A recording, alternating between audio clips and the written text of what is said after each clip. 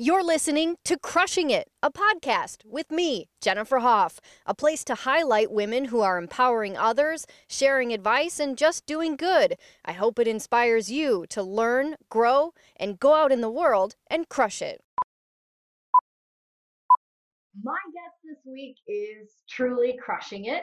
She lives in Southwest Washington, is an herbalist, an anthropologist, a safari guide at one point, a mother, and she just happened to survive 57 days in the wilderness on the History Channel series called Alone. We want to give a warm welcome to Nicole Apelian. Thank you so much for being here, Nicole. Oh, you're welcome. It's great to be here today, Jennifer. Thanks for having me. Yeah, so I had said earlier that my best friend describes you as a badass, and I think she would like to be best friends with you now instead of me.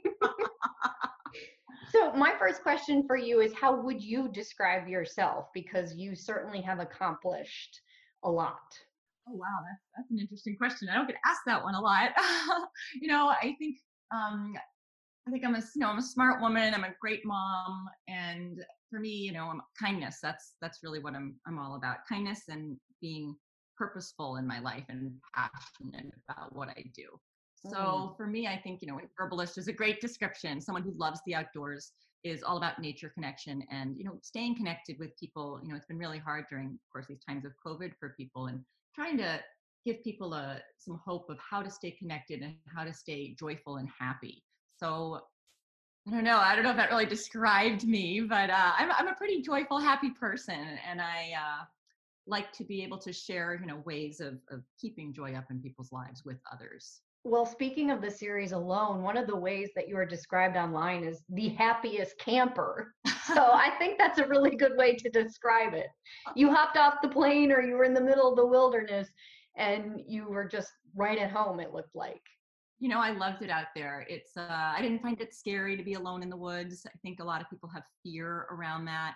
And on a show like Alone, where you really are alone, we do all our own filming, so there's no camera crew there. And you're dropped really in the middle of nowhere, and we're our own safety net. So I think if you let fear creep in, that being alone can really actually take you out of it. And for me, I've always been at home in the woods. I've spent a lot of time by myself in other places. I work a lot in Botswana, and I've spent a lot of time solo when I was doing lion research there years ago. And I really have this love of, being in the wilderness. So I felt really at home in nature, and it didn't never feel lonely. I also knew I was coming back. So, there is that. I did have a family waiting for me at home. And so it wasn't that I was never going to see them again. Um, but the 2 months that I spent there, I really did feel joyful. It wasn't that I didn't film the bad parts. I really filmed everything and just had this wonderful experience of being allowed to just be in nature for 2 months. It was But where does that really come from? And what advice do you have for people? Because that's very important to be able to be comfortable with ourselves, whether we're unemployed and have to sit around and be in our thoughts about what's happening next, or we're in the middle of nowhere for a television show. I mean, how does somebody learn the importance of being okay with their self and being alone? Yeah, I think it's a hard skill to learn. I think especially in our modern society, I feel blessed. I'm 50, so I grew up when I wasn't allowed to watch TV, so we didn't have TV. We didn't have obviously cell phones or computer or internet. So really, our imagination had to be able to take over. And I spent a lot of time, out in the backyard and running around and reading my books and with my collections and spending time by myself. And I think nowadays, with kids not being able to be bored as much, and I think something like COVID maybe has, in a weird positive way, has allowed kids that time to have imagination and boredom, which is really good because it sparks creativity.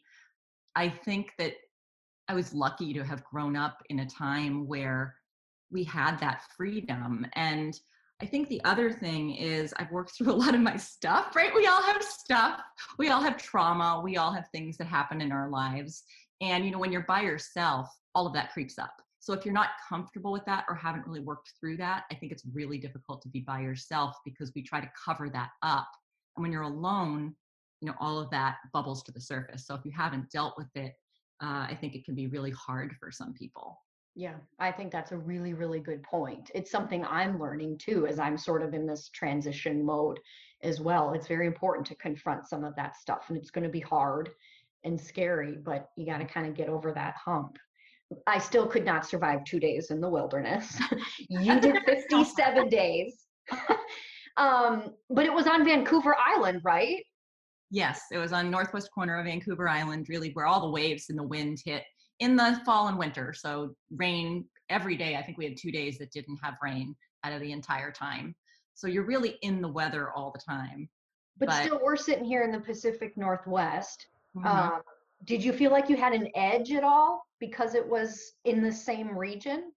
Yeah, probably I did. I never really crossed my mind. I'm not. I guess I did have some sort of edge. I mean, my master's is in marine biology, so that helped as far as knowing all the food and being an herbalist and knowing the plants definitely was an advantage because when I got injured, I had plants that I could use. I utilized a lot of different foods. I think I ate 26 species of food while I was out there just from foraging and fishing and things like that and gathering food in the wild. So really the breadth of food allowed me to stay out there quite a bit longer than maybe I would have if I hadn't had that knowledge. And is a lot of your experience with being an herbalist and that, did that come years prior to this time that you spent on the show? I mean, you sort of had that background, right? Most definitely. Yeah. I've always been my degrees, my undergraduate and my first graduate degree are in biology. So I've always had this love of the outdoors and camping and being outside and nature connection. I grew up that way. And then my doctorate's in sustainability education, but in cultural anthropology, and that was all spent with the Kalahari Bushmen and doing research around systems there. And so I've spent a lot of time just living this sort of life, this wilderness outdoor lifestyle. But really, herbalism came in really strongly.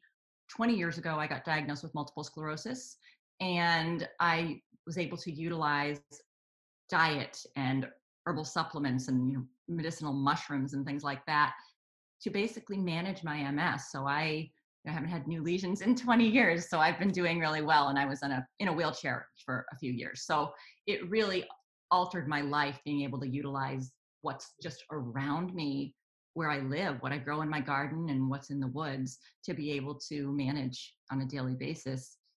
Something like multiple sclerosis.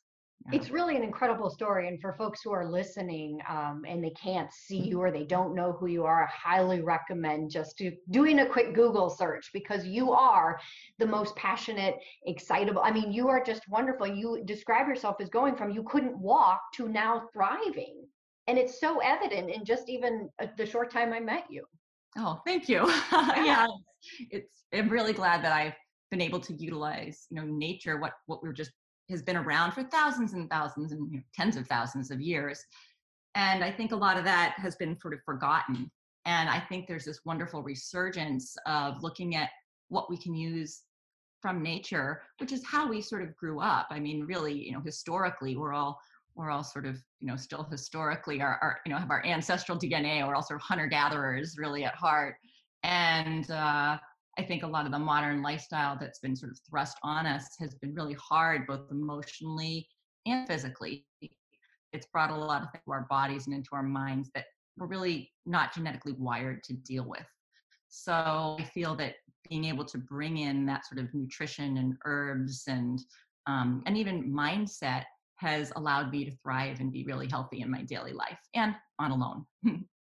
Yeah, and you mentioned, especially during COVID, what advice do you have for people to sort of connect with nature in general, but also during these unprecedented times, especially if they don't, maybe they live in the city or maybe they live in an apartment or, and they don't have really those opportunities to really immerse themselves in nature. Is there some small steps that you would recommend people can take? I think there are. I think that's a great question because I get that question a lot. Well, I don't live in nature, so how do I connect with it? How do I still get the benefits of nature? And I have friends in downtown, Manhattan who are able to do that. There's a great blog on my website. It's NicoleApelian.com. And one of them talks about how to connect with nature even in a city. And some tangible, simple ways are things like even sitting on your front porch, some we'll edit this part out. Sorry. And some tangible ways are things like just sitting on your front porch and having a bird feeder out there, going out there for 20 minutes a day without your phone, so no media, and just sitting and observing. Bird feeder is a great way to bring nature to you if you live in a city, or finding a spot in your backyard. I call it's a sit spot. It's a sort of common term in nature connection. And it's a place that you go every day and you just be. And you get to notice the subtle changes. You get to notice the hawk that comes in. You get to notice in a neighborhood, maybe the local cat. You get to read the bird language and realize, oh my gosh, when that bird makes that noise or the crows are doing this, I know that this is happening. And it's incredible what observations you can make short period of time. So having somewhere like that to go, and some people do it in a park, but I really feel it has to be accessible and somewhere you can go every day. Even working in the garden or doing, things with your hands and digging in the dirt. So you don't have to live in nature in order to have these nature connection experiences. You can do it simply by being outside and sitting on your porch and observing what's around you. That is so important. Say that again. You don't have to live in nature to have those experiences. Exactly. It does help, but you don't have to live in nature to have those experiences. You can create, there's nature all around, there's nature in a city. So you really can be able to sit and observe and bring nature to you. As I said, a bird feeder is one of the best ways I know, or a small garden, or both, and be able to just enjoy and be off of, also unplug for that period of time. They show that people that give gratitudes, that's another one of my big tangible ways to be happier. Just simply giving thanks for something external causes an internal shift in people and actually does cause them to be happier. It doesn't mean that those people discard what's bad or what's wrong or don't think about the things that they need to, but it means that they think about things in a more positive way. And it's incredible, the research around something simple like gratitude. And how that can shift one's entire life. My husband and I are huge Exactly. outdoor enthusiasts, but we never forget that we have the advantage of a truck, of the ability to drive and go somewhere. I mean, Oregon, the best thing about Oregon, I always say, is the accessibility of things. So you can be to the Yes. ocean, the mountain, an alpine lake, really, and not that, it doesn't take all that long, but we still have the advantage to be able to go there. And so I never forget that because I know we are incredibly lucky to be able to Mhm. do that because not everybody can. So I think your little, to find those little bits right where you live is very important. I want to go back to your wilderness living skills because I want to know how they might apply to everyday life and what exactly a wilderness kit looks like for a woman, since we are women here crushing it. I wanted to know what you would recommend for somebody to have in a kit for them. Sure. I think there's a few questions in there. So what does wilderness skills look like, first of all? I think I teach a lot of things called traditional skills gatherings. This year's they've been canceled, of course, but they're the best summer camp for adults ever. And you look around and everyone's happy because people are doing traditional skills that our ancestors have done for generations. No matter where you're from in the world, your ancestors did these. So you making a basket or tanning a hide or learning how to flint knap an arrowhead or making a knife, whatever that is, you're actually doing it with your hands. And there's something about that crafting that just ties you into your sort of your primal DNA and your primal brain.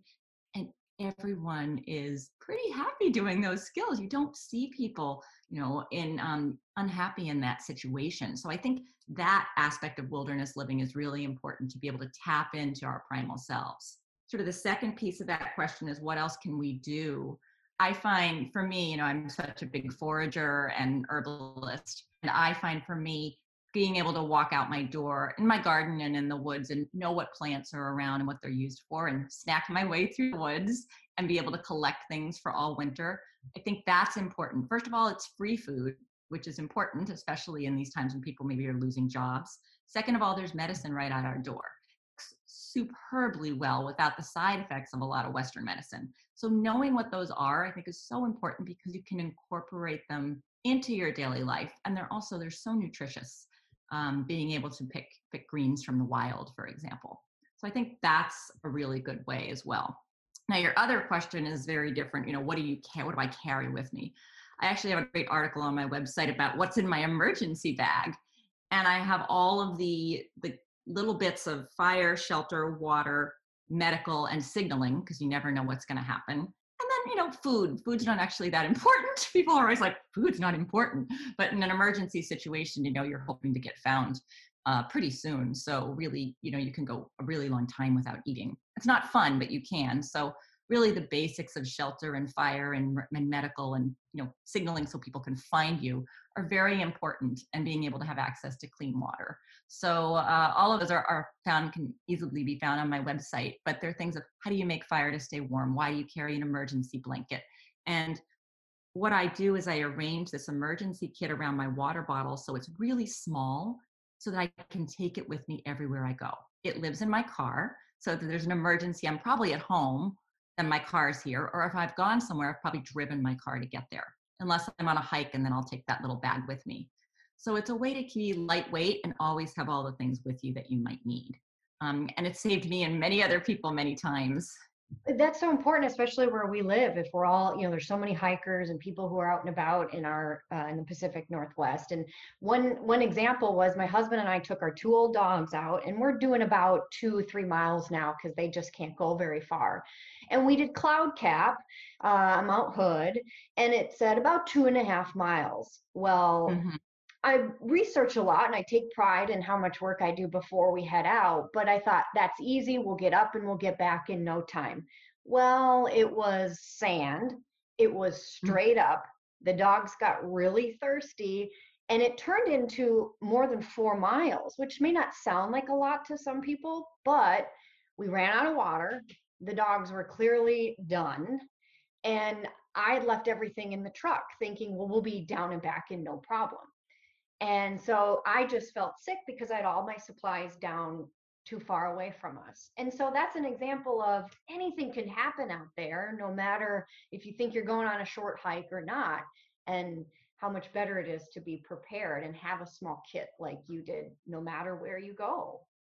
Yeah, an emergency preparedness kit is key, and I teach a class about it because I think it's so important, and it's very simple. And I do a list of everything again on my website. It's pretty easy to find, but it's generally people that have a story just like you. They maybe they know what they're doing, they've researched it, they're going to go out for a quick day hike, but things change. The weather changes. It's longer than they expected. Someone gets an injury. Any of those things can happen.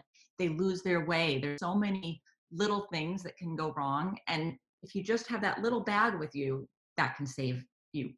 Basically, it could save lives. So I think it's a really simple thing to do. And it really could help you or someone else on the trail who needs your help. I want to ask you really quick about your time in Africa, and if there was one uh, experience or lesson that really stood out for you then. I mean, I can hardly wrap my brain around it. It just sounds incredible. It sounds just, what an experience. Is there anything that still these years later stand out to you? Boy, yeah, there's so many stories. I'm trying to think which one I should pinpoint, because I've been working in Botswana for over 25 years. I originally went with the Peace Corps in the mid 90s.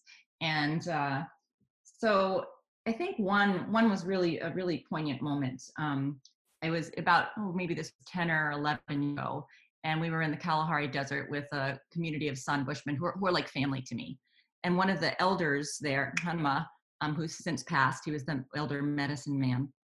And we were there, and one of the people with us, my friend John, actually had a little pocket watch, and we were all just out in the middle of the Kalahari, sitting together and enjoying some bush foods.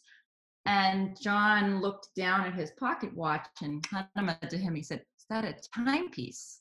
And through a translator. And John said, "Well, yes, it is." And he says, "Oh, we don't like those." And John said, "Oh, why's that?" And Hanma said, "Because every time one of you looks at that, the next thing you do is rude." And I thought, the next thing you do is rude. Wow. Like it, and the lesson from that is it brings you out of the present moment. So the thing that I've really learned from that community is how to live in the present moment. And that's why I loved being on Alone so much, because all I could think about was fire, shelter, water, food. Like that's it. There was nothing else I could think about. I was just living in the present. And when people live in the present, there's that great book about the power of now. You're not worried about the past. You're not thinking too much about the future. You're just in the moment. And let's say you're at dinner with someone and they look at their cell phone and you're in a conversation with them. Again, that was rude, right? It just, not only because they looked at their phone, because it just brought that person out of the present moment and they're no longer with you and engaged in the now. So I thought that was a really wonderful lesson about how to live in the present. And they show that people who live in the present are generally happier. And it doesn't mean you don't plan for your future, right? It doesn't mean that. It means that you're able to enjoy the moments that you're in. And how important is that with your friends and family? Because really, that's what matters. And now more than ever. And if that was over a stopwatch, now Mm-hmm. add in an iPhone and how much that takes us out of any situation. Exactly. So I thought that was a beautiful lesson. I feel the community there is so good about living in the present, and because that's how they live. But I've learned a lot of lessons. I've had a lot of lessons that I've been able to take home and incorporate into our family life, and that's been really, really helpful and wonderful. I think that's an important one for everybody nowadays.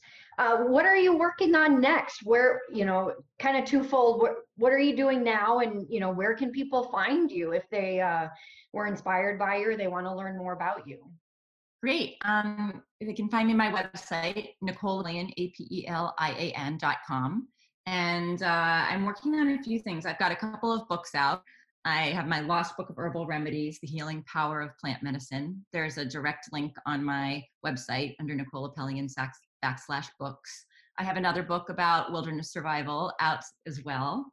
And I also have an herbal apothecary, a lot of the tinctures and salves and things that I use in my daily life. Our family really, we just utilize my apothecary for all of our medical needs.